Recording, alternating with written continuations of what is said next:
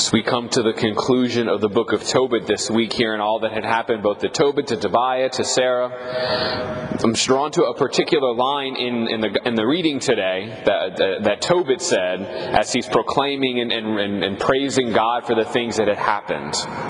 Tobit said that he went back in rejoicing and praising God with full voice for everything that had happened. Tobit, in this point, is praising God for all the things that had happened to him up to this point, which by and large was not good things.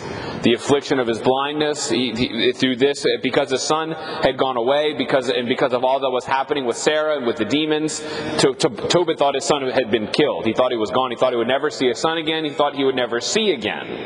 In the moment, it was not something that I believe he would be able to praise God for.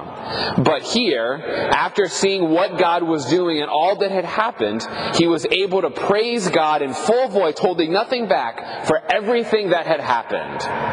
So often, when we find ourselves in the midst of whatever the struggle is, whatever the trial is, it is hard, if not impossible, to praise God there, because we often think God's not doing something that we think He should do, that I need Him to do, feel like God's not present. It's hard to praise God in those moments.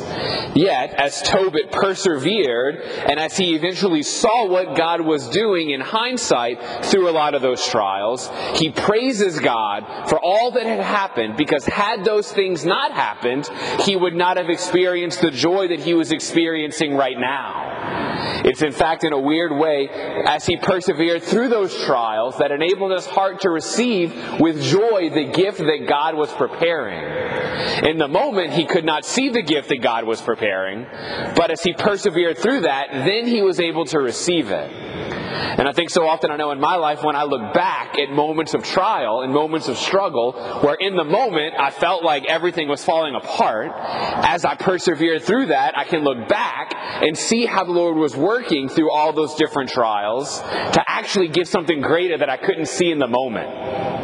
When we find ourselves in those moments of trial, we can confidently have hope. God is preparing something. We have no idea what it is, but He's preparing something. And the moment will come when I can look back and praise God for all that had happened that brings us to this moment. But it requires us to persevere and to have hope, so that one day we can, like Tobit, praise God for all that has happened. So whenever we find ourselves in moments of struggle, that's the reminder. God is working, and there will come a day when I can praise Him for this. And although it may be hard to praise Him in the moment, as we continue to persevere, we come to see what the Lord was doing.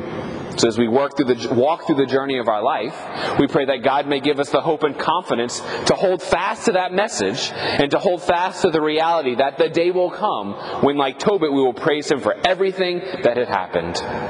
Amen.